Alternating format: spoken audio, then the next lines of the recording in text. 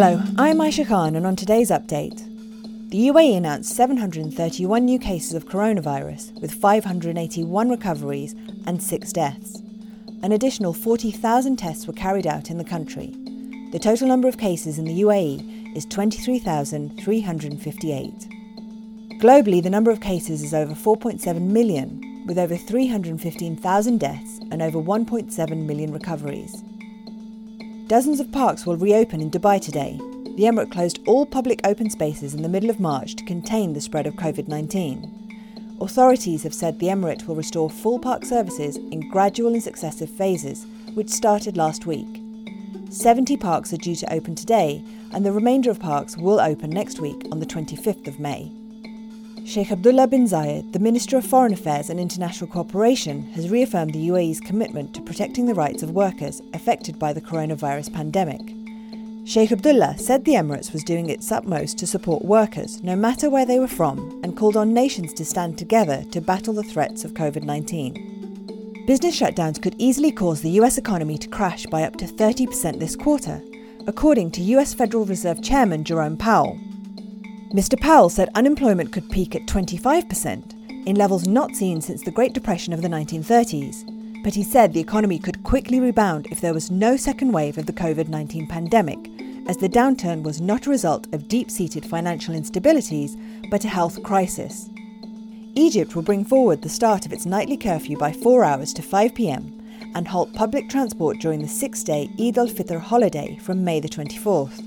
Shops, restaurants and parks will also be closed at the end of Ramadan, and restrictions on citizens' movements will be extended for a further 2 weeks afterwards. Egypt joined Saudi Arabia, Kuwait, Iraq, Palestine and Jordan in their decision to operate heavier restrictions during Eid. The leaders of Britain and Italy have warned that they cannot wait for a coronavirus vaccine. Italian Prime Minister Giuseppe Conte and the UK Prime Minister Boris Johnson said citizens would have to adapt to living with the virus. India's National Disaster Management Authority asked the government on Sunday to extend a nationwide lockdown to curb the spread of coronavirus to May the 31st, as cases exceeded 90,000 and further clashes erupted between police and stranded migrants.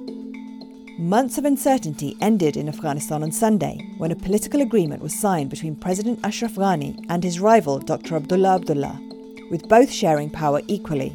The deal confirms Mr. Ghani as president and Dr. Abdullah as the chairman of the National Reconciliation High Council to lead peace negotiations with the Taliban, which have been postponed for months. Both leaders will appoint an equal number of cabinet ministers.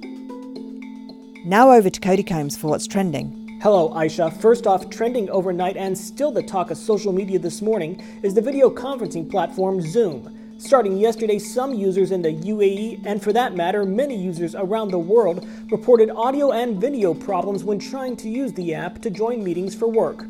Around 8:15 last evening, the company issued a statement apologizing for the inconvenience and emphasizing that the problem was identified by the company and later solved.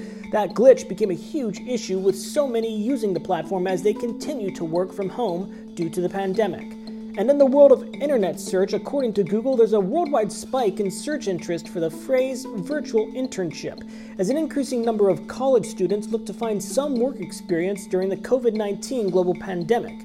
Also in this previous month, Google saw a huge increase in searches for the phrase virtual internships summer 2020.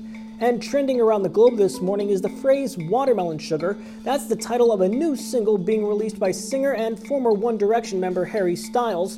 Watermelon Sugar is trending around the world after Styles released a 1-minute preview of his new music video for the song. It consists of a picnic table on a beach with the sound and visuals of the waves right on the shore. That teaser video so far has received almost 500,000 views. The whole video will be released at some point today. That's it for today's update. For more audio content, head to the podcast section at thenational.ae, where you can subscribe to the daily update and our other podcasts.